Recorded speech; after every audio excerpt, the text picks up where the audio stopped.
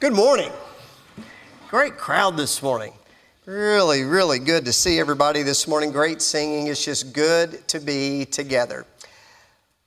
Well, how'd you do last week? Were you kind to anybody? Did you give anybody a cup of coffee? Did you hold the door open for somebody? Did you show a random act of kindness? Or even better, were you the recipient of an act like that? We talked about kindness last week, and we talked about how we all love it, but there's a difference in kindness at times. Because there's our kindness that comes with random acts, which are wonderful. I am all for them, especially if you want to share them with me. I'm definitely in favor. But then there's God's kindness. And last week we looked at a story that came from the Old Testament of where King David showed God's kindness. He reached out to a man who was lame, a man who couldn't help himself, and he brought him back. And he not only restored his prosperity and his privileges and his honor, King David took it a step further, because when it comes to God's kindness, it's giving somebody a place at the table. Today, I want us to continue that same thought. But we're not going to look at it from a story from the Old Testament or through even the life of somebody who is human and fallible like us. We're going to look at it directly from the King himself, of where Jesus reached out and showed the kindness of God to someone who was lame. I hope you have the Heavenly Library with you. I invite you to take down the Gospel of Luke and go to Luke chapter 19. Now, I need to give you a heads up. You know this story. You don't even necessarily need to turn there to know what this story is all about, because everybody's heard this story, but you're going to turn there regardless, right? I need you to turn there. It's a story that even those who are not following Christ or don't know anything about the Bible, they know or have heard of this story. But I want to set it up for you real quick with some context, all right, before we get into this story. Our Lord Jesus is on his way back to Jerusalem. You see, he had been in Bethany just a little bit earlier, and he performed really what was one of the greatest miracles in his ministry, and it was a miracle that everybody was talking about. He raised Lazarus from the dead. So his popularity, you might say, was through the roof, not only with those who loved him, but even more so with those who hated him, for they were seeking to kill him and Lazarus following that miracle. So our Lord escapes to the wilderness. And he stays there for a few days, but now he's making his way back to Jerusalem, up to Jerusalem, for now his time had come. Throughout his ministry, he had been saying over and over again, don't tell anybody about me, keep this to yourself, my time has not come. Well, now his time had come. And so he's headed back to Jerusalem to be the sacrifice, to be the lamb, to fulfill the mission. And he's passing through Jericho. Luke chapter 19, I'll begin reading in verse 1. He entered Jericho and was passing through. And behold, there was a man named Zacchaeus. See there, you know this story, don't you? He was a chief tax collector and was rich. And he was seeking to see who Jesus was, but on account of the crowd he could not, because he was small in stature. So he ran ahead and he climbed up into a sycamore tree to see him, for he was about to pass that way. And when Jesus came to the place, he looked up and he said to him, Zacchaeus, hurry and come down, for I must stay at your house today. So he hurried and he came down and he received him joyfully. And when they saw it, they all grumbled. He's gone to be the guest of a man who is a sinner. And Zacchaeus stood and said to the Lord, Behold, Lord, the half of my goods I will give to the poor. And if I've defrauded anyone of anything, I will restore it fourfold. And Jesus said to him, Today salvation has come to this house, since he also is a son of Abraham. For the Son of Man came to seek and to save the lost. All right, have you heard that story? Have you heard that story? You know, that would be there could be a good song we could probably sing about this story, right? Somebody want to write a song about this? All right? Let me just point out something to you that's not in the text. There's nothing in the text here about a wee little man, all right?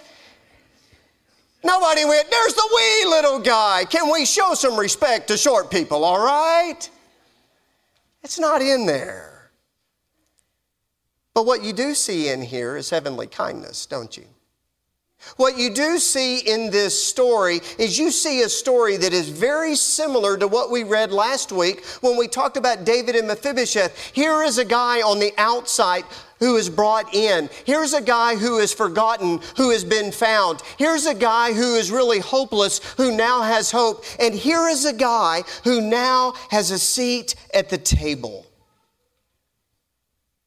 But not everybody's happy about that kindness. Not everybody's excited for him. In fact, most are not. Well, there's a good reason for that. There's a very good reason why the people were not excited about Zacchaeus and his salvation. In fact, they were not excited about Zacchaeus in any way, shape, or form. And here's what we know from history. We know that tax collectors were not beloved individuals in the community. Now, Jericho in and of itself was really a very powerful city. It was an economic stronghold. It was one of those trade cities where everybody had to pass through Jericho, especially if you were coming from the east. You would pass through Jericho to go up into Palestine. So it was actually one of those cities in which the Romans had established a very strong and very powerful barrier with respect to taxation, because any and everybody who came to the city with goods, they were going to be taxed. And the Romans taxed everything. Just out of curiosity, anybody here ever complained about taxes? Anyone? Anyone? You're in church, right? Come on. Anybody just complained this past week? I can't believe how much, they're spending this now. Boy, they're going to Well, hey, I tell you what, you really ought to think about it. In this day and age, they literally taxed everything. The cart, the wheels, whatever was the produce or the product in the cart, any money made after the sale of those goods, everything was taxed. And here's what made it worse. The Romans knew how to do it. You see, any civilization or people that they conquered, they would go to their own people and get their own people to collect the taxes for them now that they were in control. And what they actually did is they sold tax franchises to Jews, much like somebody today would get a franchise for Chick-fil-A or McDonald's, and you would go into business. Well, they would sell the franchise to a Jew, and that Jew would then be responsible for collecting taxes from his own people. And the Romans didn't care if that tax collector took a little bit more for himself. It was okay for him to rob his own people. It was okay for him to steal from his own people. As long as the Romans got their fair share, they didn't care what happened. And so tax collectors were hated. You might remember John the Baptist. When John the Baptist was baptizing people at the river, remember back at the beginning of his ministry, and he's baptizing those who came to him. And it says even some of the tax collectors came to him to be baptized. And here's what John said: no more stealing. No more stealing. Don't be taking from the people. It was common. It was a common practice, so they were hated. And they were hated so much by fellow Jews, they didn't allow them to come in the synagogue. Oh, you're the tax collector? You're out. The temple? Not happening. You are excommunicated. Even Jesus will talk about this when you get to Matthew 18. And he talks about two brothers who can't get along. Here's how you are to handle it. You go to your brother. If it doesn't resolve, you go to some witness. You go to the leaders. If that's not resolved, and then you find somebody who's in sin because of it, and it's not being resolved, you kick them out. And Jesus says you kick them out just like you would a tax collector. In the eyes of the people, they were not just sinners. They were traitors. Jesus will also tell the story of a Pharisee who goes to the temple to pray, and he prays to God, "Dear God, thank you that I'm not like this tax collector." You see, Zacchaeus was a hated man. And so it shouldn't surprise us when we get into the story that people are upset. People are mad. But yet it's different with this guy.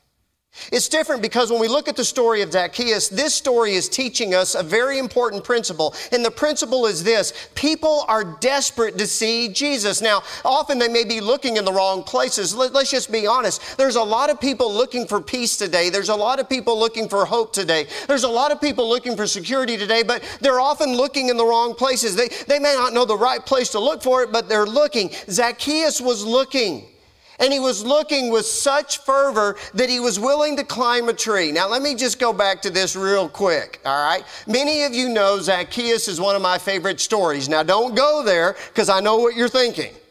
Again, it never says anything in the text about a wee little man, and a wee little man was he. That's not in there. That is fake news.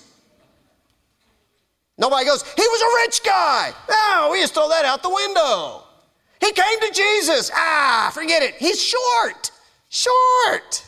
He's just short.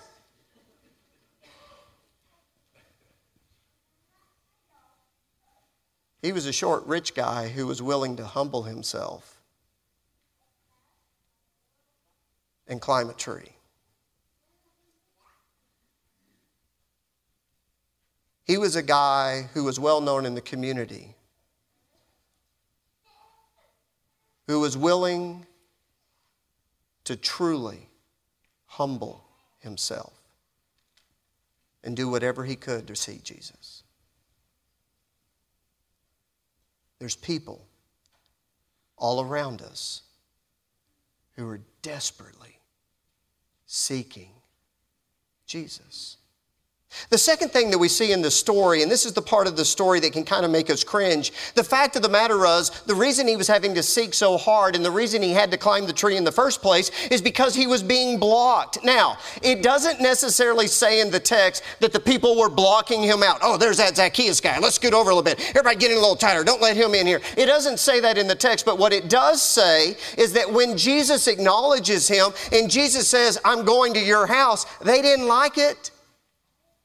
If they weren't blocking him out before, they were wanting to block him out now. This guy shouldn't get in. Hey, you ever been to Disney World trying to see the parade? Anybody been trying to see the parade and you got this big old tall guy in front of you, this big 6'5" lug who's just standing there, and then he puts his kid on his shoulder to make it any worse, and you can't see or anything. Hey dude, and he's blocking you out. It's like, come on, man, it's Disney World. Everybody should be able to see. This is Jesus.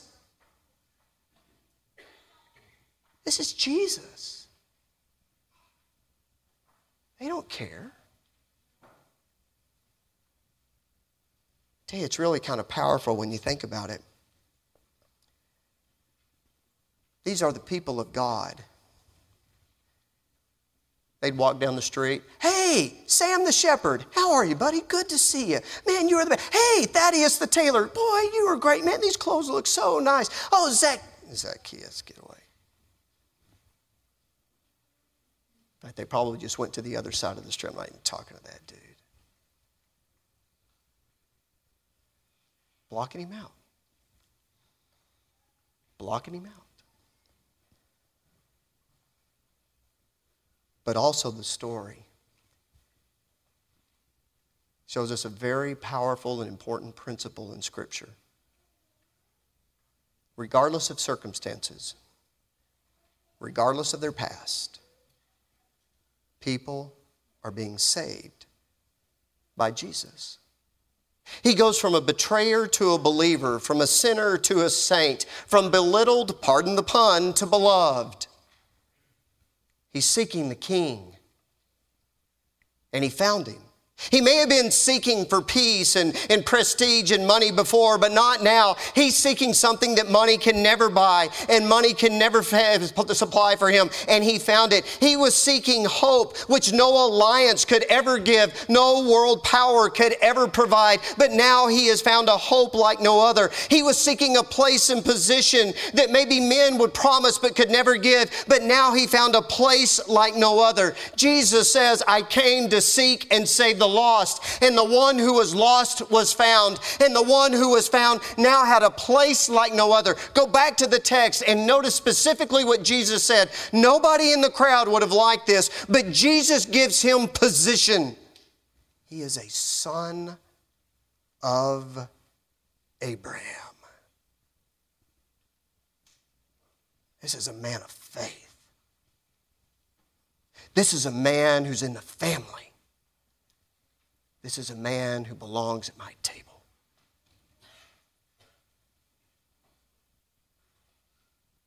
Isn't that an amazing story? Now, can I just address real quick one of these hypothetical dilemmas that I think all of us struggle with? Have you ever wondered and worried about people in the lost jungles of maybe some continent? What happens to them? Are they going to get the gospel? Or what about the person who grows up in that obscure place or in that back alley?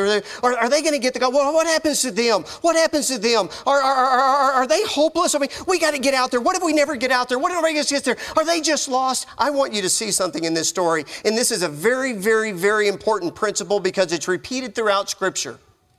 Anyone who seeks the Lord will find him.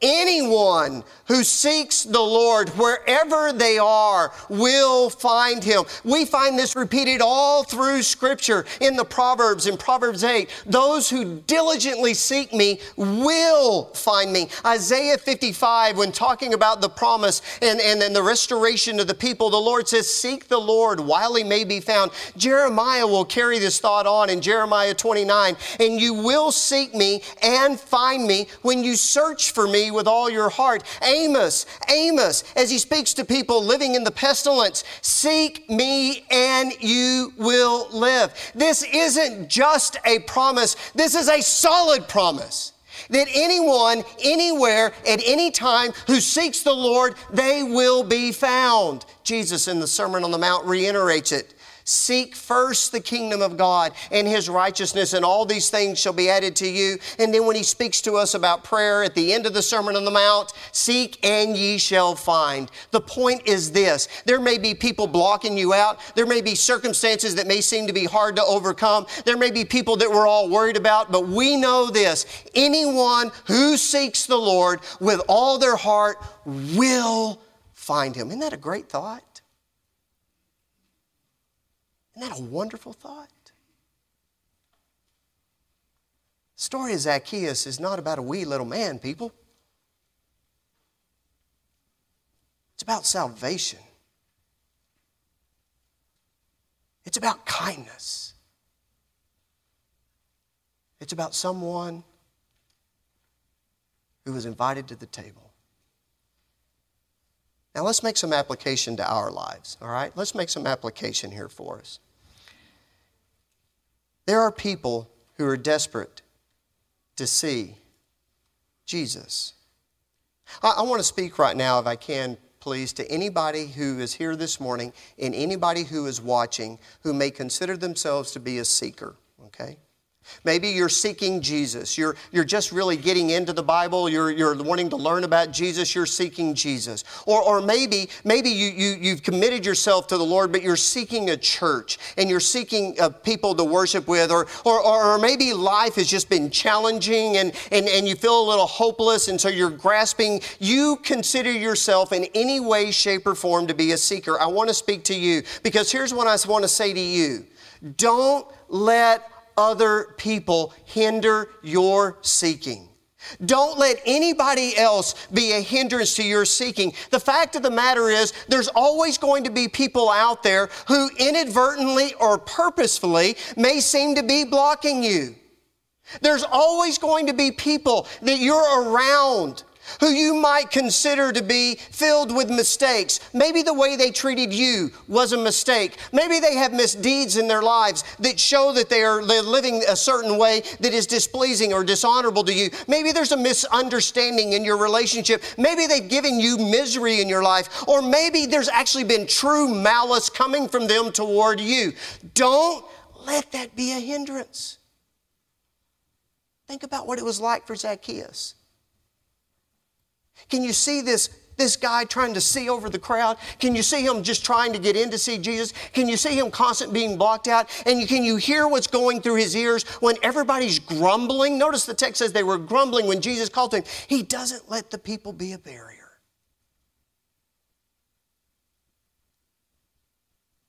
One of Satan's greatest tools, and he uses it so well, is he allows us and encourages us to hold others to unachievable standards. And here's what I mean by that. Anybody here been to the Perfect Church?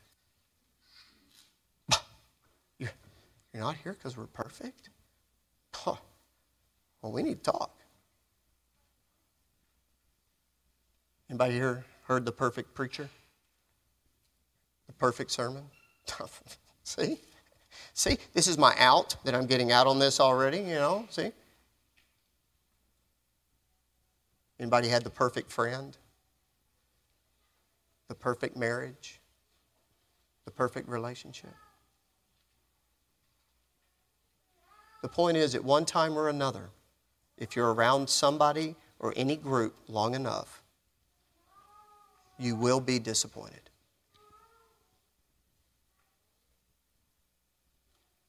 There will be friction. Those of you that have been married a long time, you understand this. You ever wondered why over and over again the Lord admonishes and encourages His people to be loving people? Because sometimes love's not easy. The point is, you keep seeking. And you never, ever, ever stop seeking. Do you feel forgotten, maybe left out or overlooked? Don't stop seeking. Do you feel burdened or overwhelmed or heavy laden? Don't stop seeking. Do you feel betrayed, maybe misunderstood or mislabeled? Don't stop seeking. Do you feel limited, maybe by your physical abilities or maybe your family history or even your family choices? Don't stop seeking. What Zacchaeus shows us is somebody who's determined to see who. Who does he want to see? He wants to see Jesus. And those who seek Him will find Him. And even more importantly, would you go back, look at what Jesus and Zacchaeus say to one another. Jesus tells him salvation has come to this house, and Zacchaeus says, you know what? I'm a repenter, and half of my goods I'm going to give to the poor. Who does that?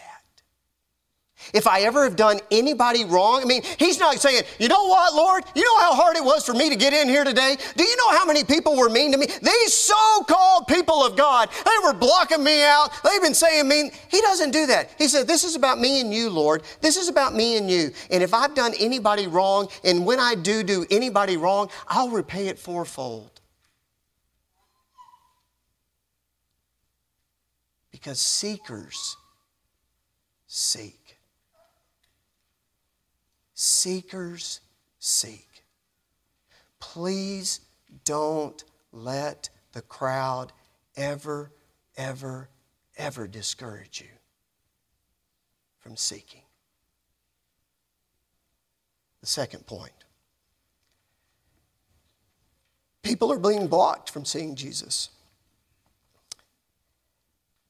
And if the first big deception by Satan is to discourage the seeker from seeking, his second greatest tool is to keep the saved from seeking seekers. Because we feel like, well, once I'm in the group or once I got where I wanted to be, I'm done. Be careful.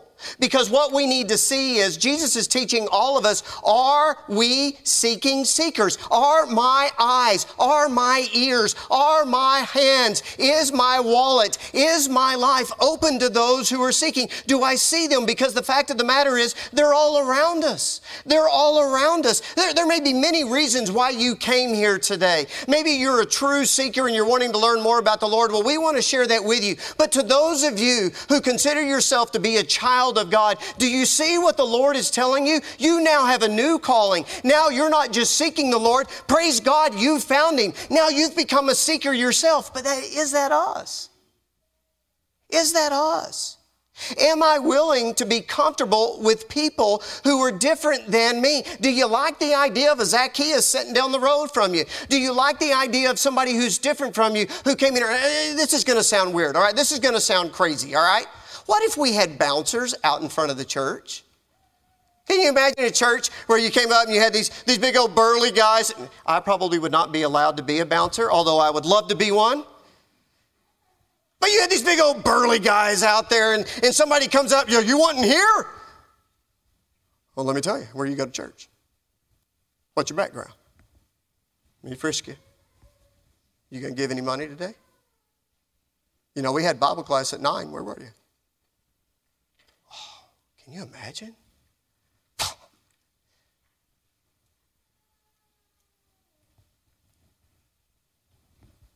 But sometimes people can be bounced by inadvertent bouncers.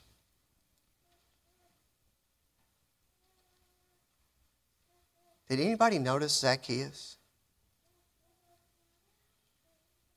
Did anybody even see him when he got in the tree? When we think of the concept of church, what is church?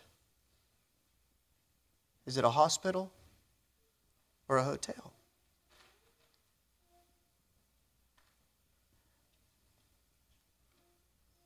Would it surprise you if I told you that when your shepherds get together and talk that we have a list of problems that we've got to deal with? Would that surprise you?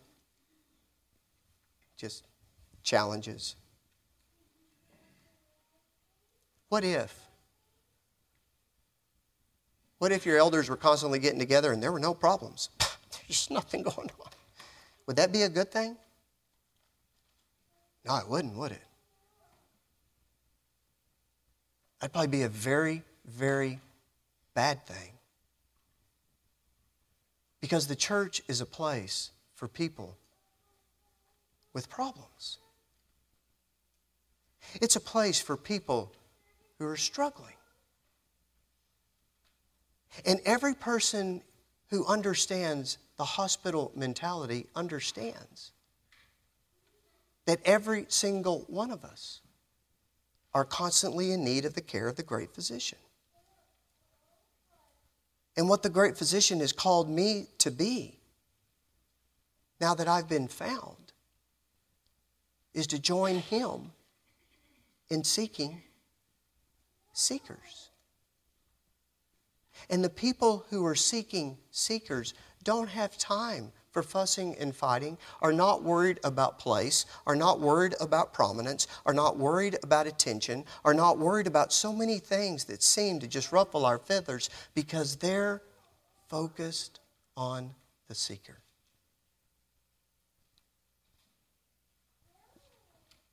Can I ask you something personal?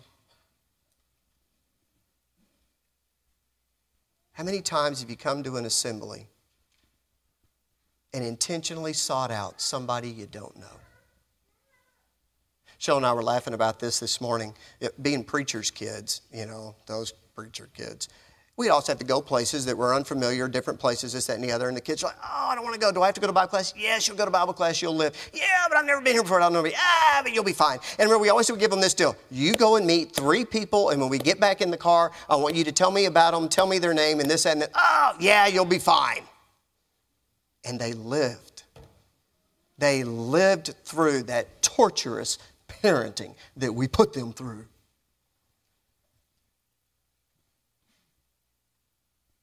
Have you ever been to a place and nobody didn't talk to you? You ever had that happen? It's happened here. Can I be honest? It's happened here.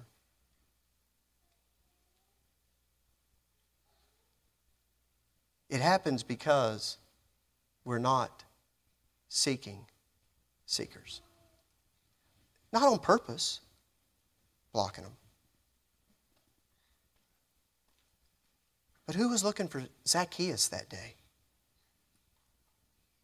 Who was going, oh, wait, you can't see? Come on up here, man. God, good to have you. You need to be on the front row. Wow, dude, you're seeking Jesus? This Zacchaeus is here. Come on, people. If you'll go back to the end of the story, notice what Jesus said. Why did I come? The Son of Man came to seek and save the lost. Are we willing to let other people get in front of us? Give them your place. Give them your time. Give them the kindness that's been given to you. And then thirdly, make a little application from the master seeker. You know what made Jesus such a great seeker? First of all, his eyes were always open for the seekers. Yeah, he saw the crowd, but he saw the guy in the tree. He saw the guy up in the tree. And being Jesus, he knew his name. Now, I will say this, Jesus had an advantage on seeking, all right? He saw Nathaniel, I saw you under a tree, he sees Zacchaeus. He knows him by name, but he knows him by name. And here's what he does. He does this. He says, Zacchaeus, here's what I want to do. I don't just want to talk to you. I don't want to just hang out with you. I want to stay with you. Go back and notice this in the text. Zacchaeus, hurry, come down. I must stay at your house. It's not that we're just going to have a quick cup of coffee. The idea here, and many Greek theologians see it this way from the context of the word, it means the idea to spend the night. He was willing to he was just passing through town and he decided, I'm going to stay here. I'm going to stay with Zacchaeus. Now, if you'll go back again, if you would, to the last verse in the story, I want to define two words for you. Now, these aren't on the overhead, but I want you to understand the definition of these two words. The first is the word save. The word save means to rescue. To rescue.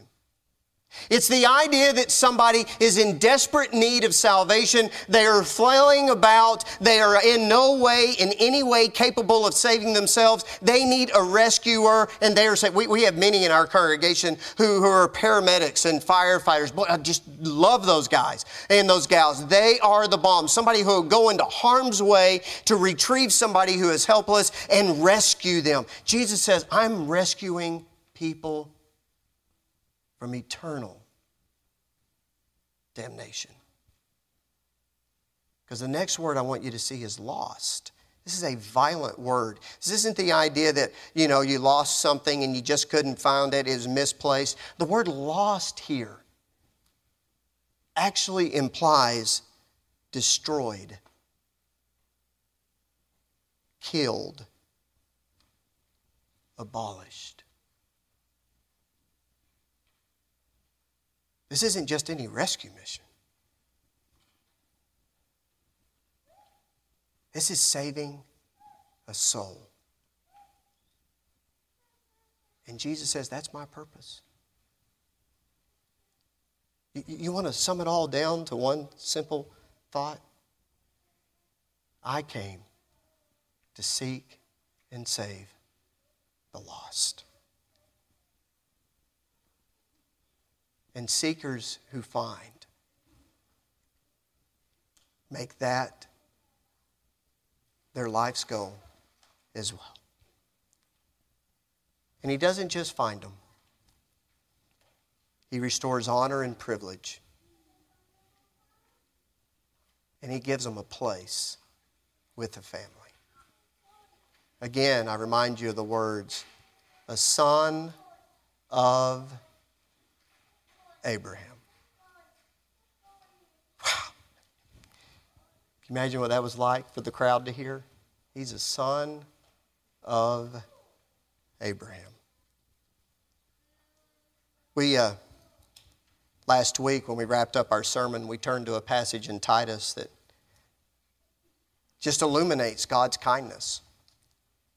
In Titus 3 and in verses 4 and 7, Paul writes, "But when the kindness and the love of God our Savior appeared, He saved us, not because of righteous things that we had done, but because of His mercy. He saved us through the washing of rebirth and the renewal by the Holy Spirit, whom He poured out on us generously through Jesus Christ our Savior, so that, having been justified by His grace, we might become heirs, having the hope of eternal life."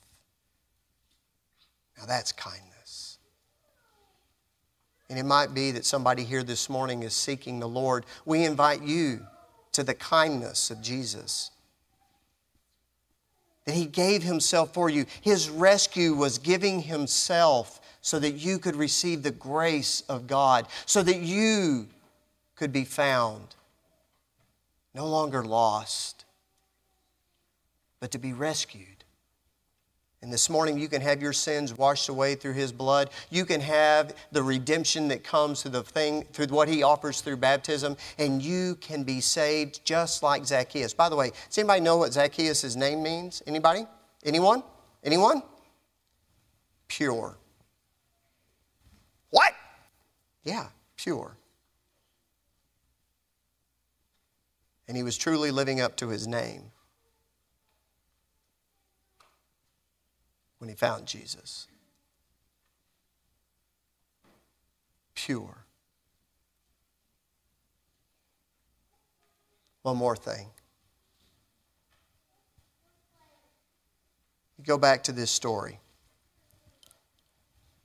If you could be anywhere in this story, where would you be? Now, you can't be Jesus, all right? Jesus is Jesus, all right? You can't be Jesus.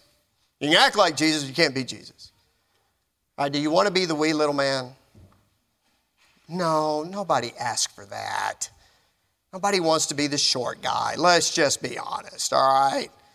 Even if he does make a good turnaround. You don't want to be the crowd, do you? No, I want to be that crowd. Now, people blocking out, not what I want to be. Can I give you another option? Be the tree. The sycamore tree is easy to climb. It gives its glory to God every day, regardless of who acknowledges it, regardless of who praises it, regardless of who recognizes its value. It is always there doing its job, glorifying God. And anybody and anyone who wants to climb all over it is free to, and it will lift up anybody to see Jesus, because that's its purpose. To be the tree. As the psalmist says, planted by the rivers of water, who is deep into the Word of God, who doesn't let the world, the doubters, the disappointers, or even the sinners keep it from its mission.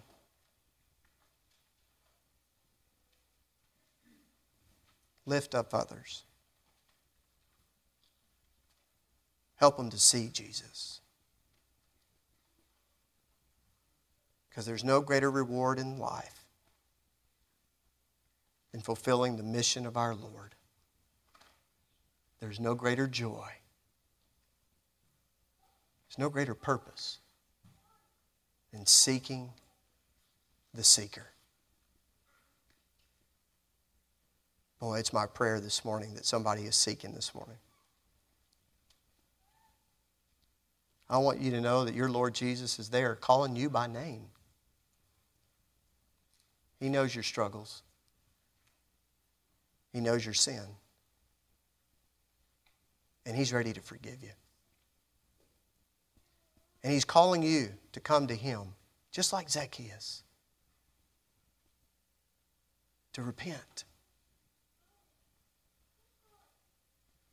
And He's calling you to the table. His table. And isn't that a great story? It's not just a wee little man. In fact, if you thought he was rich when the story began,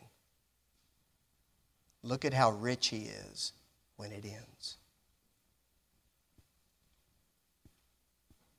That's the story of the Bible. the kindness of God.